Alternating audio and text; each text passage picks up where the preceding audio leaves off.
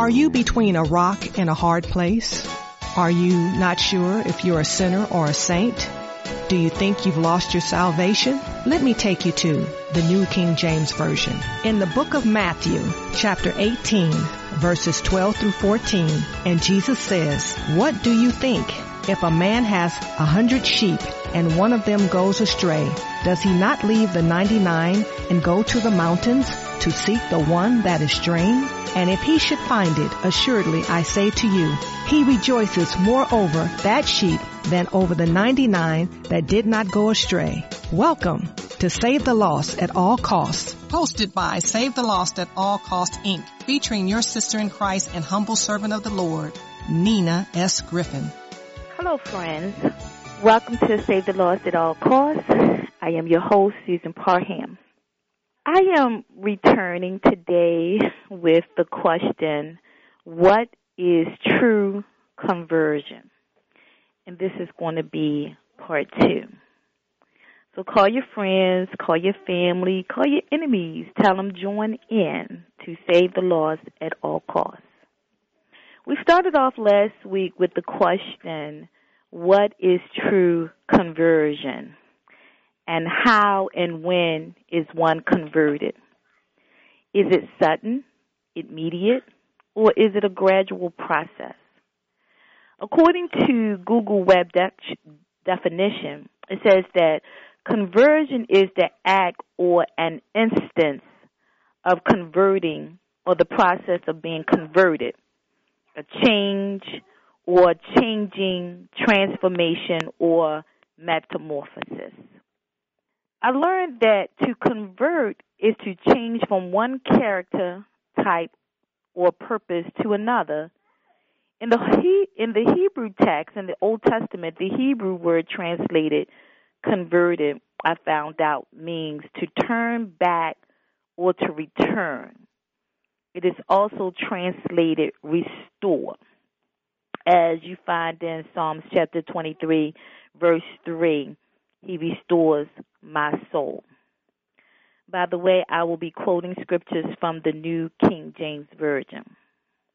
So, since the picture the Bible paints for us, the word convert is to return to what we were initially created to be. Last week, we mentioned that the fall of mankind and that every human has been born with a sinful nature. And that our sinful nature, has the tendency to want to only please ourselves rather than God. Humanity attempts to be good, but each time will fall far short of the perfection of God, according to Romans chapter 3, verse 10, which says, "As it is written, there is none righteous, no, not one. For all have sinned and fall short of the glory of God," according to Isaiah 53, verse 6. "All we like sheep have gone astray. We have turned everyone to his own way. And the Lord has laid on him," meaning Jesus, "the iniquity of us all." We learned last week that we cannot please God through our own efforts. And we are destined for eternal separation from him, according to Romans chapter 6, verse 23, which declares that for the wages of sin is death, but the gift of God is eternal life in Christ Jesus our Lord. It is also confirmed in Romans chapter 8, verse 8. "So then those who are in the flesh cannot please God." And another declaration in John chapter 3, verse 16, 17, and 18, it states, "For God so loved the world that he gave his only begotten Son, that whosoever believes in him should not perish but have everlasting life." 17, "For God did not send his Son, Jesus, into the world to condemn the world, but that the world through him might be saved." And also, I'm going to add verse 18. It says, "He who believes in him," meaning Jesus, "is not condemned, but he who does not believe is condemned already, because he has not believed in the name of the only begotten Son of God. So as we continue to lay the foundation going into part 2 of what is true conversion, we understand that we cannot convert ourselves. And that is why Jesus came to earth, died in our place, rose again to conquer death and sin, as we read in 1 Corinthians 15, verses 3 and 4. For I delivered to you first of all that which I also received, that Christ died for our sins according to the Scriptures, that he was buried, and that he rose again the third day according to the Scriptures. Jesus, he took the punishment of our sin that we deserve. He offers to trade his perfection for our imperfection so that we can be seen as righteous before God. 2 Corinthians 5:21. For he made him who knew no sin to be sin for us, that we might become the righteousness of God in him. I come to learn through the Scriptures that when we admit our helplessness apart from Christ, we are ready to embrace him as Savior and Lord. Acts 3:19. Repent, therefore, and be converted, that your sins may be blotted out, so that times of refreshing may come from the presence of the Lord. And Romans 10:9 helps us to understand that if we confess with our mouth that Jesus, hallelujah, and believe in our heart that God has raised him from the dead, we will be saved. Conversion happens when we trade our old sin nature for the nature Christ provides. I've come to learn that when we humble ourselves, when we confess our sin, when we turn away from it and we seek God's way, our entire perspective begins to change. We learn that the Holy Spirit moves into our spirit, transforms our entire way of life according to our memory verse, Acts chapter 2, verse 38. Then Peter said to them, repent, let every one of you be baptized in the name of Jesus Christ for the remission of sins, and you shall receive the gift of the Holy Spirit.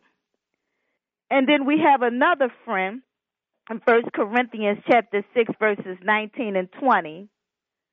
Paul says, do you not know that your body is the temple of the Holy Spirit who is in you, whom you have from God, and you are not your own? For you was bought with a price, therefore glorify God in your body and in your spirit, which belongs to God. Friends, we are converted. We are restored to the relationship God intended us to have with him. 2 Corinthians chapter 5, verse 17 says, therefore, if anyone is in Christ, he is a new creation. All things have passed away. Behold, all things have become new. So let's understand that conversion changes the human heart from sinfulness to righteousness, from hell-bound to heaven-bound. Conversion begins in the heart, and it radiates outward to affect everything we think, say, or do. James chapter 2, verse 26 says, for as the body without the spirit is dead, so faith without works is also dead. Merely stating that conversion has occurred does not make it so. Real conversion Real true conversion, friends, is obviously as a person switches direction, changes allegiance, and moves from self-worship to God worship. As the heart is transformed, the actions follows until the entire life has been converted from sin-filled to God-honoring. Romans chapter 6, verses 6 and 7. Knowing this, that our old man was crucified with Jesus, that the body of sin might be done away with, that we should no longer be slaves of sin, for Jesus, who has died, has been freed from sin.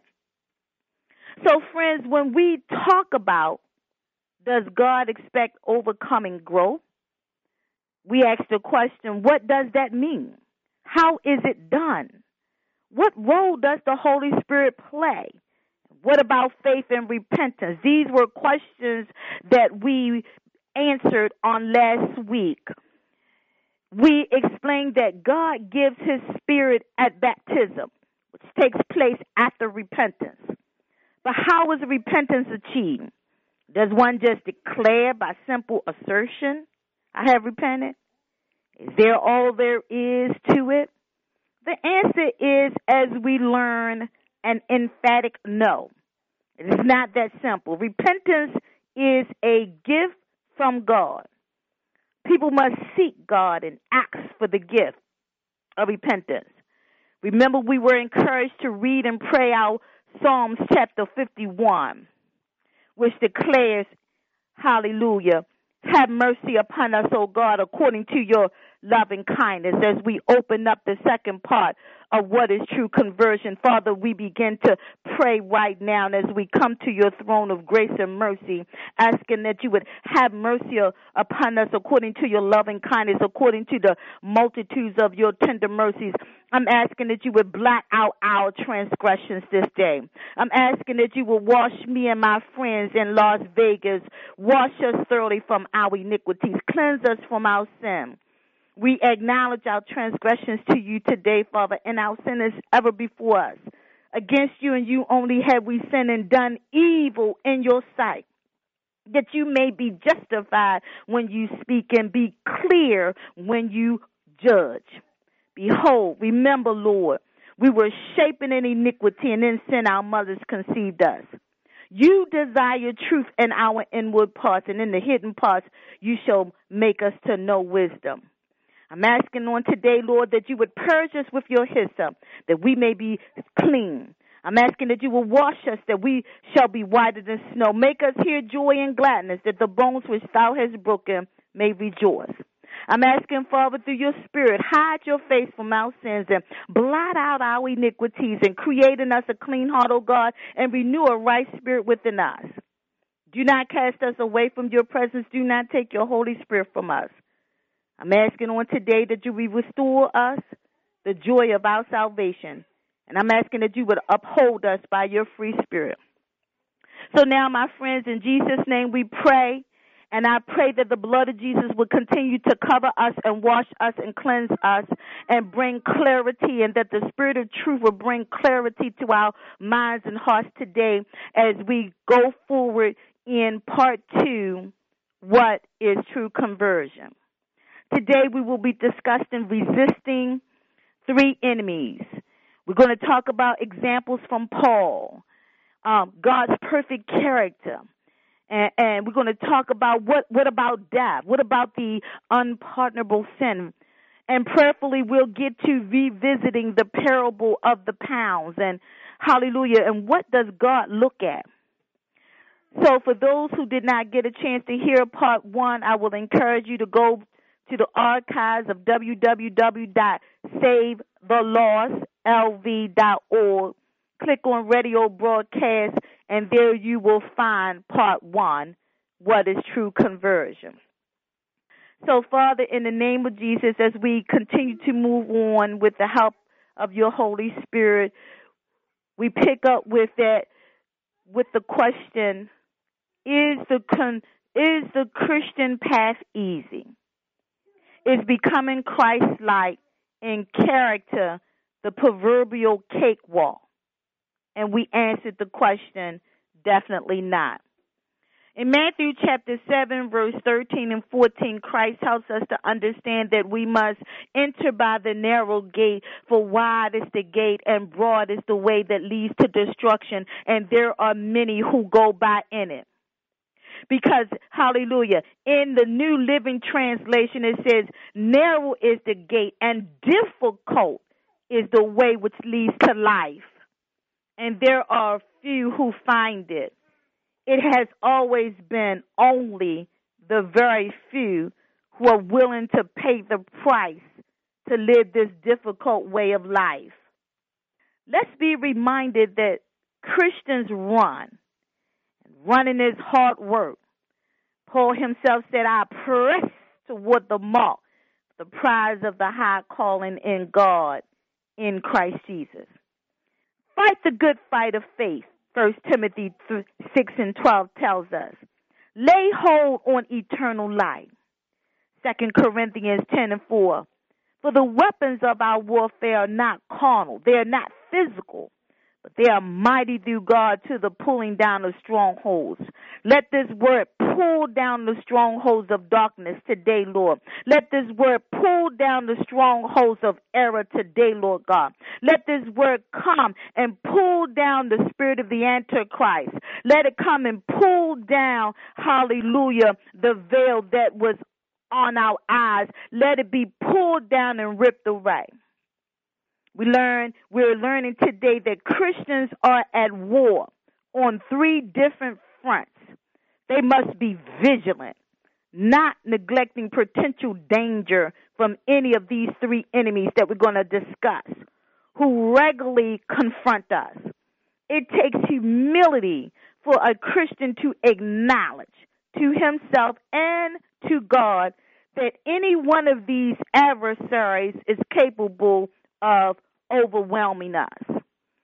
Ephesians 6 goes on to describe 6 pieces of armor that Christians, those who have been converted, must use in this spiritual warfare. Verses 12 to 17, they contain a strong warning not to forget that we are wrestling against wicked spirits in high places. First, the devil and his fallen angels want to defeat and destroy every son of God in the making. If you are begotten of God, you are a son of God, carrying enormous potential for rulership. The devil hates the prospect that you can receive what he has not been offered, which is membership in God's family. He lies in wait like a lion, seeking whom he may devour. 1 Peter 5, 8, and 9. But he cannot defeat the vigilant, those who resist. Christian, converted, hallelujah, true believer in God must continually beware of and resist the enemy's attitudes creeping into their mind. Second, the Bible says in 1 John 5:19, the whole world lies in wickedness. That is a very strong indictment on mankind. Yet there is in our scriptures, the Holy Writ, the Christian must also resist the pull of this world with all its glitter, excitement, attractiveness, and temptations. There is not, hallelujah, this is not God's world. The Bible declares, the Word of God declares that the God of this world has fashioned it. The true God is not the author of confusion. The true God is not ignorant and misery that permeates all of the many cultures and societies of this world. There are many temptations, traps, pitfalls into which the true Christian, those that are truly converted, can easily fall if he or she is not close to God, living by every word in the Word. Matthew 4:4, Jesus himself said, man, woman, boy, and girl shall not live by bread alone, but by every word that proceeds from the mouth of God. Luke 4:4 also declares, it is written, Jesus said, man shall not live by bread alone, but by every word of God. In the book of Ephesians, Paul instructed the Ephesian elders that God's word is able to build us up and to give us an inheritance, salvation, eternal life, according to Acts 20, verse 32. Study it for yourself. Third, studying God's word will help us overcome the pulls of our flesh. Paul said for to be carnally minded is death, but to be spiritually minded is life and peace. He also added that they that are in the flesh, cannot please God. In Romans chapter 8, verses 6 and 8, Christians are still made of flesh, but are no longer in the flesh because he has God's Spirit leading him. Left unchecked, human nature consists of vanity, jealousy, lust, greed, envy, resentment, hatred, anger, pride, rebellion, foolishness, stubbornness, deceit, and hostility towards God. The one who is walking God's path is trying to curb and without himself wherever God's word instructs. He strives to exercise himself in all manners where God instructs. When God gives instructions to do something, he or she strives to do it. When God gives instructions not to do something, that person strives not to do it. My God. While learning to always follow this pattern, it takes a lifetime. Building God's character is the purpose for which every human being was born. His job is to put on the character of God in Christ and to put off the fleshly pulls of human nature. Colossians 3, verses 3 to 13. Though this is not easy, the reward is great. Only through regular prayer, Bible study, meditation, and even occasional fasting, going without food and water for a period of time, will the child of God be able to overcome these three foes that lie in wait for him or her every day of our life. In the scriptures, they are filled with stories of God's great servants battling to overcome sin. In nearly every case, they had to learn difficult and sometimes very painful lessons. When examined collectively, Moses, Noah, David, Samuel, Peter, and many others are seen to have fought every kind of problem known to man. Paul represents a classic example of how one of God's greatest servants fought to overcome sin. At the end of his life, he was able to say that he had fought the good fight of faith and that he had run his course, knowing that a crown awaits him. But this did not happen without much wrestling, pressing, running, fighting, and warring against human nature. When we read Romans chapter 7, verses 14 all the way to 23, it will educate and encourage us that we are not alone on our path to overcoming the evil one, overcoming society, and overcoming our own selfish desires. In those scriptures, Paul says, "For we know that the law is spiritual, but I am carnal, physical, made of flesh, sold under sin. For that which I do, I allow not. For what I would, that do I not, but what I hate, that I do. He continued by saying, for to will is present with me, but how to perform that which is good I find not. For the good that I would do, I do not, but the evil which I would not do, that I do. My God. It was as though whatever Paul did or did not want to do, his human flesh, his nature, caused him to do exactly the opposite. Lord, have mercy. God inspired him to record the answer for us. I find then a law, then I would try to do good. Evil is present with me. But I see another law in my members, warring against the law of my mind, and bringing me into captivity to the law of sin, verses 21 and 23.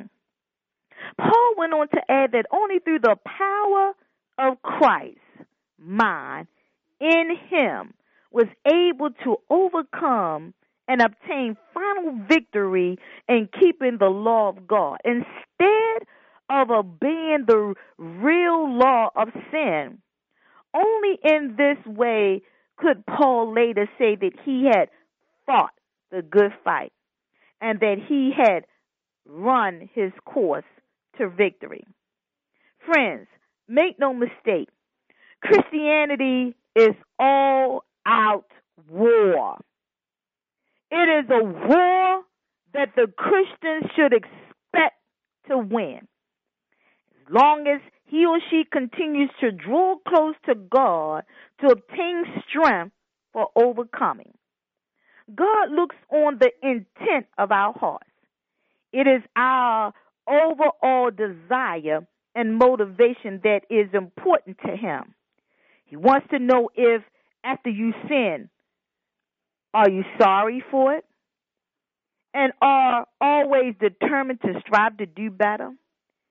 He understands that temptations lead us, and some of these temptations are what we call besets us even better than we do. God watches to see if we will be sober and vigilant as we root sin out of our lives, and whether we will continually to press on.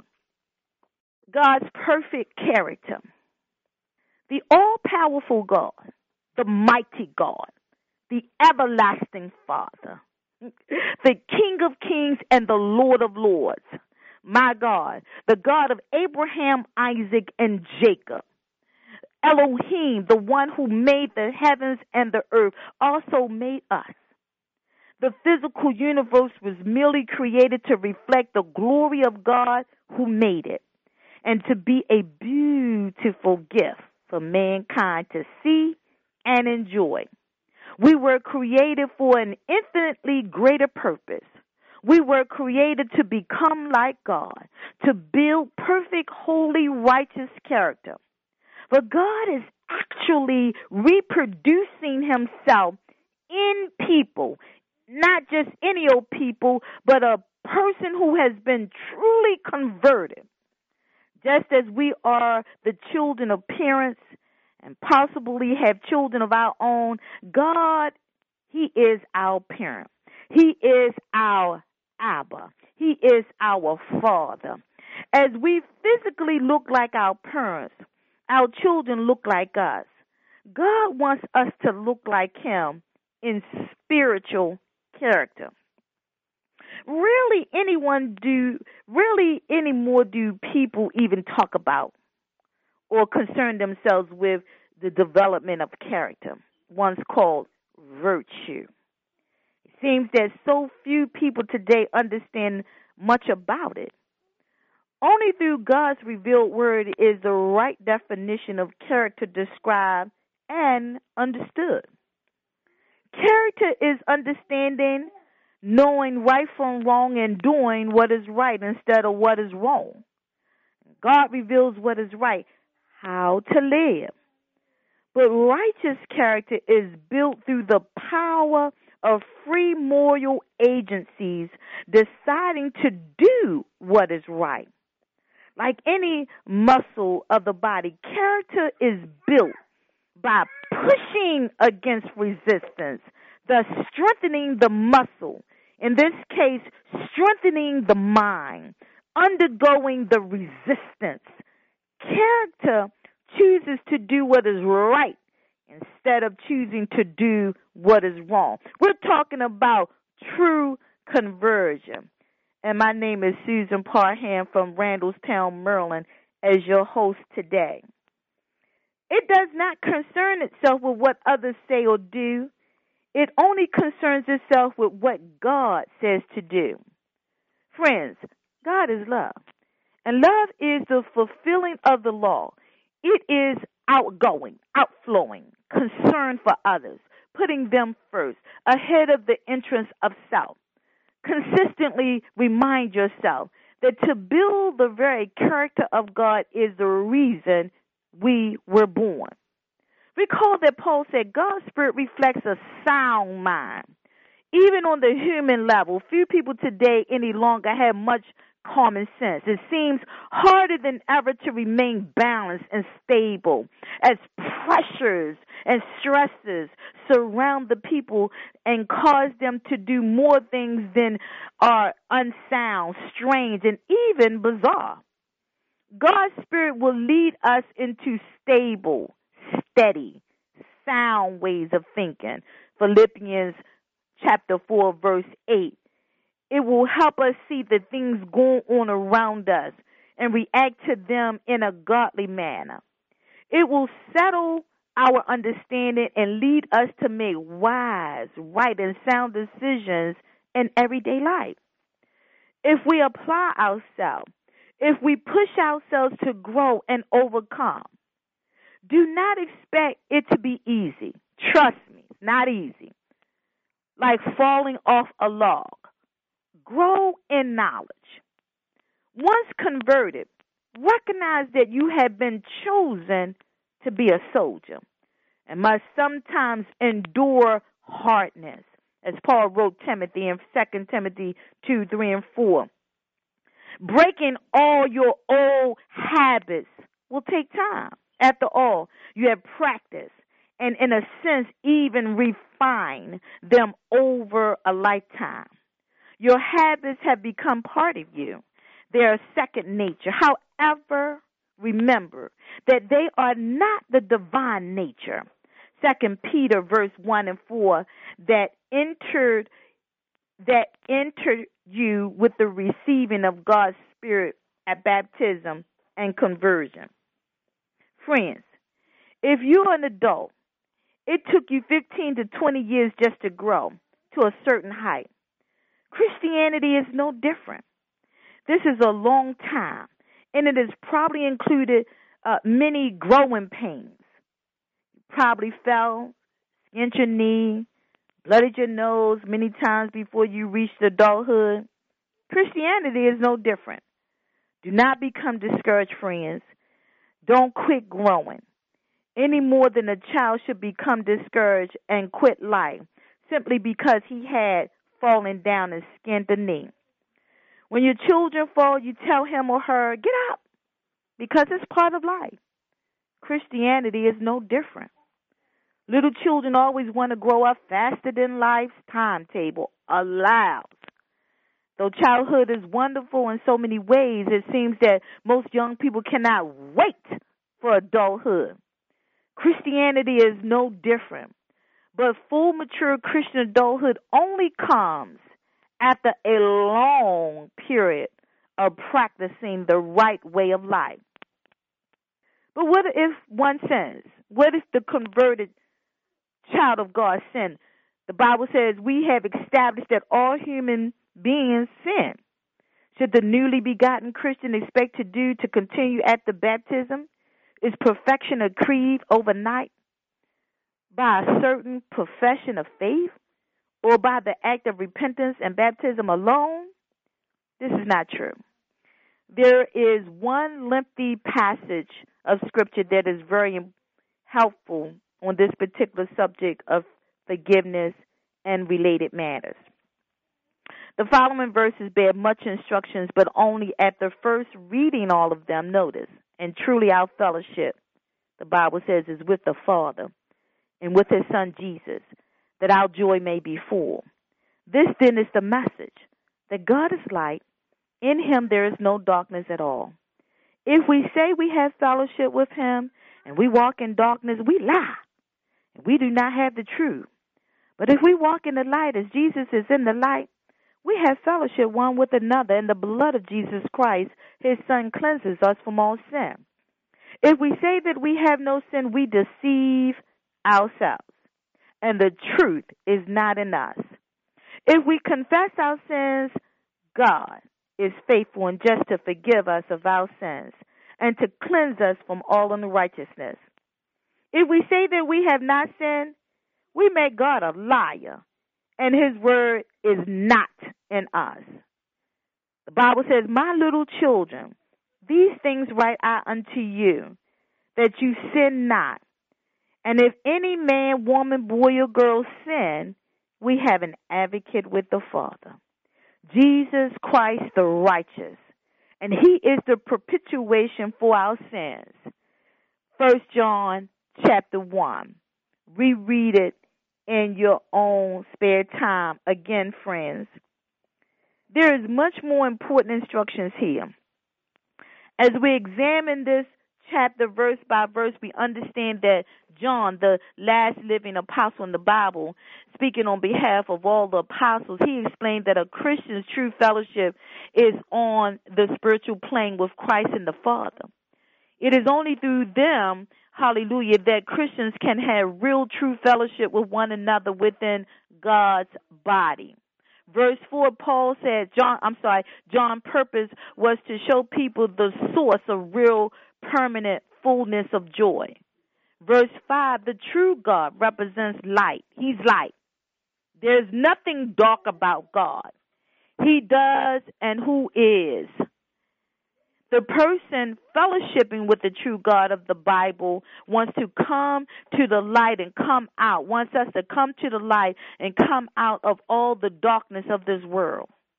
Verse 6 helps us to know that many people claim to know God, to fellowship with him, but they neither know nor practice.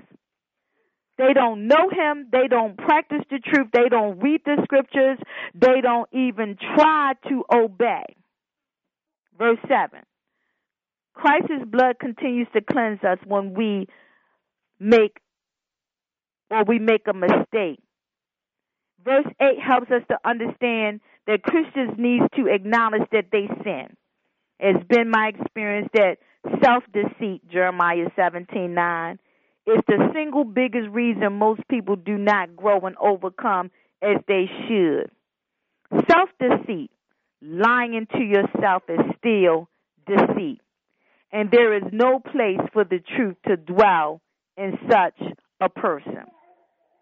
Verse 9 and 10 tells us, not speaking about the unconverted, carnal-minded person, for the one who acknowledges and confesses he is sin. These verses are self-evident. Jesus Christ is there to wash, to clean up the true converted Christian when he or she has momentarily strayed from the light of living by God's word and law. A Christian must learn to overcome, like learning to play the piano or painting a beautiful picture. This does not happen overnight. And as we venture on into chapter 2, chapter 2, verses 1 and 2, John uses the endearing term, my little children, because that is how God looks at us. That's how he looks at his begotten children. We are little children in his sight. He knows he needs to watch over us like human parents watch over their own children. And though it is God's intention that we do not sin, when we do, Christ stands before the Father as our advocate, as our high priest. Hebrews 4 verses 14 and 16 helps us to understand that Jesus, literally, he roots his roots from his young brothers and sisters in the presence of the Father. He understands what it is like to battle with and overcome sin. He understands. He offers us strength. He offers us forgiveness to those who acknowledge that they need both. What about death? Remember, the goal of a Christian is to become like Christ and the Father, to become perfect as God is perfect. Matthew 5, verse 48. What if a person dies before perfection has been achieved? Does such a person fall or fail? Is one lost because he or she did not become completely perfect in this life? No human being will ever become absolutely perfect while still in the flesh. We should always continue to seek to be, strive to be like Christ through his life. Perfection is a goal that carries with it a way of life that is to govern one's every thought, action, and word. God looks on the heart, the intentions of a person who is yielded to him. As long as he is spiritually growing and overcoming and led by the Holy Spirit, he remains a converted, begotten Son of God. Death changes nothing, since God is in charge of a Christian's life. Upon a Christian's death, he merely becomes asleep in Christ. He is awaiting the resurrection of all saints unto the kingdom of God. 1 Corinthians chapter 15, verses 50 through 55 says, Now this I say, brethren, that flesh and blood cannot inherit the kingdom of God, nor does corruption inherit incorruption. Behold, I tell you a mystery. We shall not all sleep, but we shall all be changed in a moment, in the twinkling of an eye, at the last trump. For the trumpet will sound, and the dead will be raised incorruptible, and we shall be changed. For this corruption must put on incorruption, and this mortal must put on immortality. So when this corruption has put on incorruption, and this mortal has put on immortality, then shall be brought to pass the saying that is written, Death is swallowed up in victory. Verse 55, O death, where is your sting? O Hades, where is your victory? In the New Living Translation, it reads, What am I saying, dear brothers and sisters? Is that our physical bodies cannot inherit the kingdom of God. These dying bodies cannot inherit what was last forever. But let me reveal to you a wonderful secret. We will not all die, but we will all be transformed. It will happen in a moment, in the blink of an eye. When the last trump is blown, for when the trumpet sounds, those who have died will be raised to live forever. And when we who are living will also be transformed. For our dying bodies must be transformed into bodies that will never die. Our mortal bodies must be transformed into immortal bodies. Then when our dying bodies have been transformed into bodies that will never die, this scripture will be fulfilled. Death is swallowed up in victory. Verse 55, O death, where is your victory? O death, where is your sting?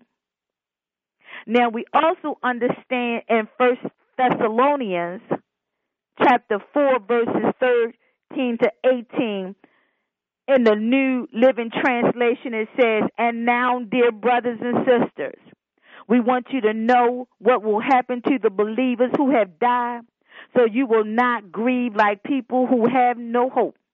For since we believe that Jesus died and was raised to life again, we also believe that when Jesus returns, God will bring back with him the believers who have died. We tell you this directly from the Lord. We who are still living when the Lord returns will not meet him ahead of those who have died. For the Lord himself will come down from heaven with a commanding shout, with the voice of an archangel and with the trumpet call of God. First, the believers who have died will rise from the graves. Verse 17. Then together with them, we who are still alive and remain on the earth will be caught up in the clouds to meet the Lord in the air. Then we will be with the Lord forever. And verse 18 says, so encourage each other with these words. I'm encouraging you today with these words. Friends, so many people worry that they may commit the unpardonable sin. The unpardonable sin involves willful, deliberate, premeditated, sin based on a clear and final decision to commit any kind of sin and to remain in it. The key, the core attitude is willful. Yes, many do sin willingly, but that is far different from sinning willfully. Every time people sin, they are, of course, willing to do what they did, but they were usually overcome by some kind of temptation or circumstance that allowed them to slip. They were soon very sorry for what they had done, while this does not even lessen the seriousness of sin. If one is sorry about his actions and wants to change, wants to repent and to be forgiven, and this is accompanied by the determination to do better the next time, then he is far from having committed the unpardonable sin. God is merciful and even eager to forgive us upon heartfelt repentance. He says he wants us, he wants you, he wants an I, all those that he calls to succeed. 2 Peter verse 3 and 9 and 1 Timothy chapter 2 verse 4 will help us to understand this truth. Even though Satan tempts people, hoping for failure, God periodically will test his servants, hoping, even expecting for them to succeed. God does not want anyone to fall. So I encourage you, friends, today, hallelujah, as Solomon wrote, do not give up. Do not quit. If you faint in the day of adversity, your strength is small. Proverbs 24 and 10. For a just man, woman, boy, and girl may fall 7 times and rises up again, but the wicked shall fall into mischief. Do not ever draw back. Hebrews chapter 10 verses 38 and 39. Christ said, but he that shall endure until the end, the same shall be saved. Matthew 24 verse 13 and chapter 10 verse 22. Christians are not automatically saved at baptism and conversion. If you fall down, get up, seek God, repent, and go on. God will continue to uphold us if we continue to endure. Hallelujah. In the name of Jesus, I'm thanking you, Lord. As we turn to the final parable that illustrates the Christian responsibility to grow, if he or she is to enter the kingdom of God, in Luke chapter 19, verses 11 through 27, Christ compared himself to a nobleman who went to a far country, a type of joining the Father in heaven, for nearly 2,000 years until his return. The disciples believed that the kingdom would appear immediately, and Christ wanted to illustrate that much time would pass before it did. The nobleman of the parable instructed his servants to increase the worth of £1 money that he gave to each of them for investment. The pound actually represents a kind of symbolic unit of basic spiritual worth or value. Remember that it was a parable, so Christ was not referring to any kind of literal money. He told his servants, occupy till I come, or grow the pound into more money. While the nobleman was gone, several of the servants said, we will not have this man to reign over us. It is vital to understand the intent of this statement. The citizens understood that the nobleman Christ was coming to reign on earth, and they wanted no part of this and rejected his government, his reign over them, and thus the future part, hallelujah, their future part in it. They understood that the kingdom of God would be a government ruling over the earth. Remember, the parable had begun with the nobleman, who is Christ, going to heaven to receive for himself a kingdom and to return. Upon the nobleman's return, he called each of the servants into the presence to give him an accounting of how each one had increased the pound that he had been given. Some had gained, hallelujah, 5 pounds, others 10. But one servant had buried his pound in the ground and produced nothing. Christ wanted to know how much each man had gained while he had been away. One servant had gained 10 pounds. He explained his reward, "You good servant. Because you've been faithful of a very little, have your authority over 10 cities. The servant who had gained 5 pounds was put over 5 cities. Because the second servant produced half as much, his reward was half as much. So these men were given authority. They were put into a position of rulership over cities. Their reward was to reign with Christ, Jude 14, in his world-ruling kingdom. The servant who buried his pound in the napkin had wasted an incredible opportunity to qualify for rulership in the kingdom of God.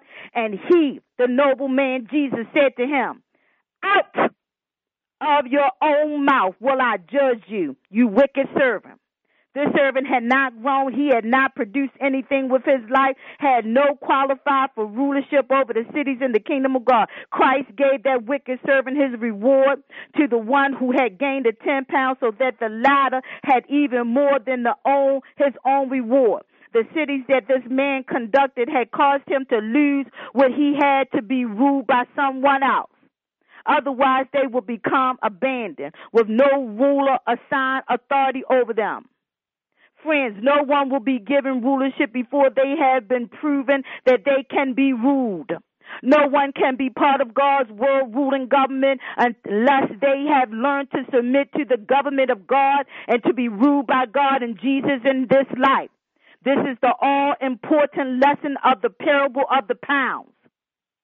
Friends, if you see a Christian doing something wrong, don't sit in judgment and condemn. That's God's business to judge. Let's have compassion and mercy.